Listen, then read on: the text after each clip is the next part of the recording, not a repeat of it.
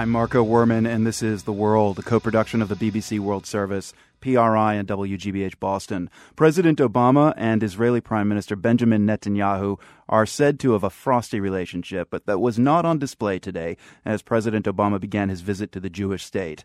From a red carpet arrival ceremony at the airport to a warm joint press conference by Obama and Netanyahu, it was all about showcasing the alliance and feeling the love. President Obama described the U.S.-Israel alliance as unbreakable and eternal. The World's Matthew Bell is in Jerusalem. And Matthew, so far this trip doesn't seem to be about bold new initiatives in the Middle East. What's really struck you about what is, in fact, front and center today? As you mentioned there, Marco, it is an all-out love fest. It was an interesting welcoming ceremony when you had Barack Obama coming down the steps of Air Force One after it landed at the airport near Tel Aviv. Huge smile on his face. Benjamin Netanyahu approached him. There was a warm embrace. Again, lots of smiles, lots of easy banter. Barack Obama delivered a short speech, but an important one, I think. The White House has been very clear in saying that the president's number one priority is to speak directly to the American people, and I think to sort of undo some of the perceived damage that he might have done back with the Cairo speech, and in talking about Jewish history, about the Jewish, the presence here in the Holy Land. He mentioned 3,000 years ago the Jewish people lived here, they tended the land here, they prayed to God here. I mean, it was a speech just directly speaking to the Israelis, saying, you have a place here that is not a result of fate, it's history. Well, right out of the box, Matthew, the first question at the leaders' joint press conference today was about Syria and the dangers that chemical weapons may be involved in that conflict. Let's hear what President Obama had to say. Once we establish the facts, I have made clear that the use of chemical weapons is a game changer. And I won't make an announcement today about next steps because I think we have to gather the facts. But I do think that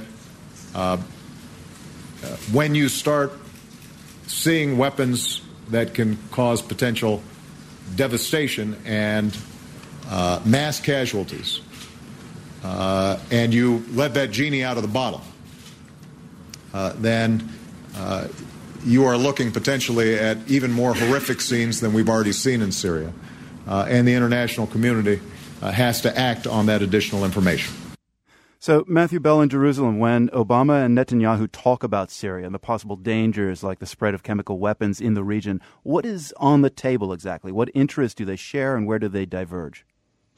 So this is the other side of this whole trip, Marco, is you've got the kind of the optics and the politics and the messaging on the one hand, and then these hugely important and difficult problems in the region that the American president, frankly, is meeting with the most important Middle East ally and talking about how to deal with these things. You know, the Syria chemical weapons, amazingly, is just one of the issues. So what to do in Syria? The president, he said, he was very clear and said, we need to have the facts first. I'm going to investigate this carefully. This is a serious issue.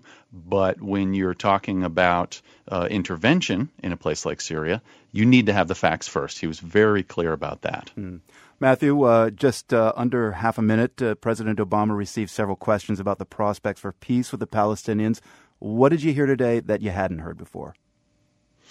Nothing terribly new. It was interesting that he said a couple of times, look, I'm going to have more to say about this tomorrow. On the president's agenda tomorrow is he's going to go to Ramallah, meet with the Palestinian president Mahmoud Abbas. Then he's going to come back to Jerusalem and give sort of his big speech of the trip. And he's kind of hinted he might have something to say about this of significance. But in the meantime, he said, look, it's a priority. I'm going to keep talking about it. We haven't given up. The World's Matthew Bell speaking with us from Jerusalem on the first day of President Obama's 3-day visit to Israel. We'll hear more from you in the coming days. Thanks a lot.